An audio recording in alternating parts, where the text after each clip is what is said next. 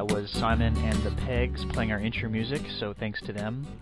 So let's see, today, what should be a headline but isn't? The National Zoo's panda Taishan is being shipped back to China. The United States has 3 pandas, and one is being shipped back to China, I believe, this week. But this is the thing. He was never in China. He was born here. The thing doesn't even speak Chinese. He only speaks English. So in the prime of Taishan's young life, he's being shipped back to communist China to work in a rice field somewhere with all the other political prisoners. He's always been Chinese property. He was born in July 9th, 2005, but under the agreement that brought his parents to the U.S., he was to be sent to China when he turned 2.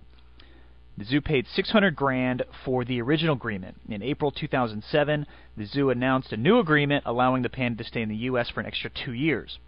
Now here's the thing. China owns us. They absolutely own us. Every day they buy up more and more and more of America. So why can't they just give us a freebie?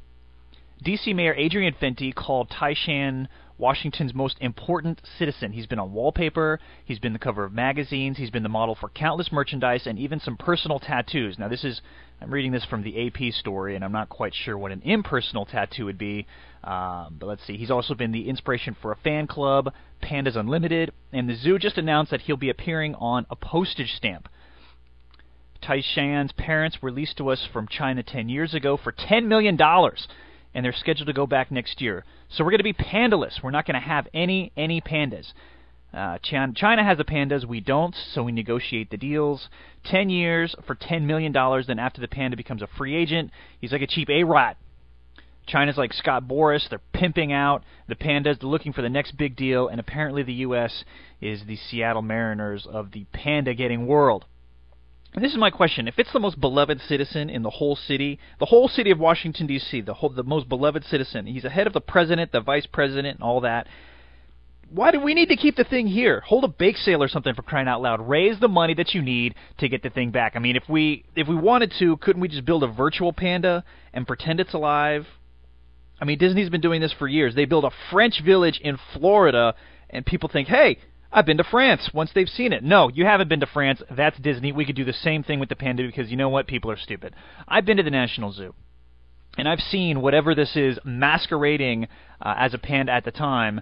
I don't know which one it was. I don't even know if it was real. There were 3. But, I mean, the things are the most reclusive things in the whole freaking zoo. People line up for hours to see these giant pandas, and then someone screams, there it is, there it is! And you can just make out a little furry butt sticking out of the side of some rock. It would not be that difficult. Anyways, the Chinese aren't here. We could just say to them, you know what, I don't know what happened. I think he ran off. Or maybe we could tell him he's on the roof and they need to get him down or something like that. But we need to keep the panda here.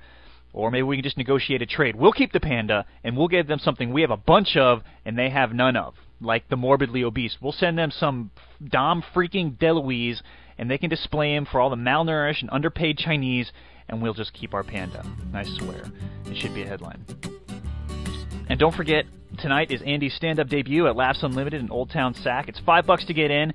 You have to buy 2 items, so for that, $11? You get to see over 2 hours of comedy, a bunch of comics. Some are great, some are terrible. I don't know yet where I'll stand, but I'll see hopefully somewhere in between there.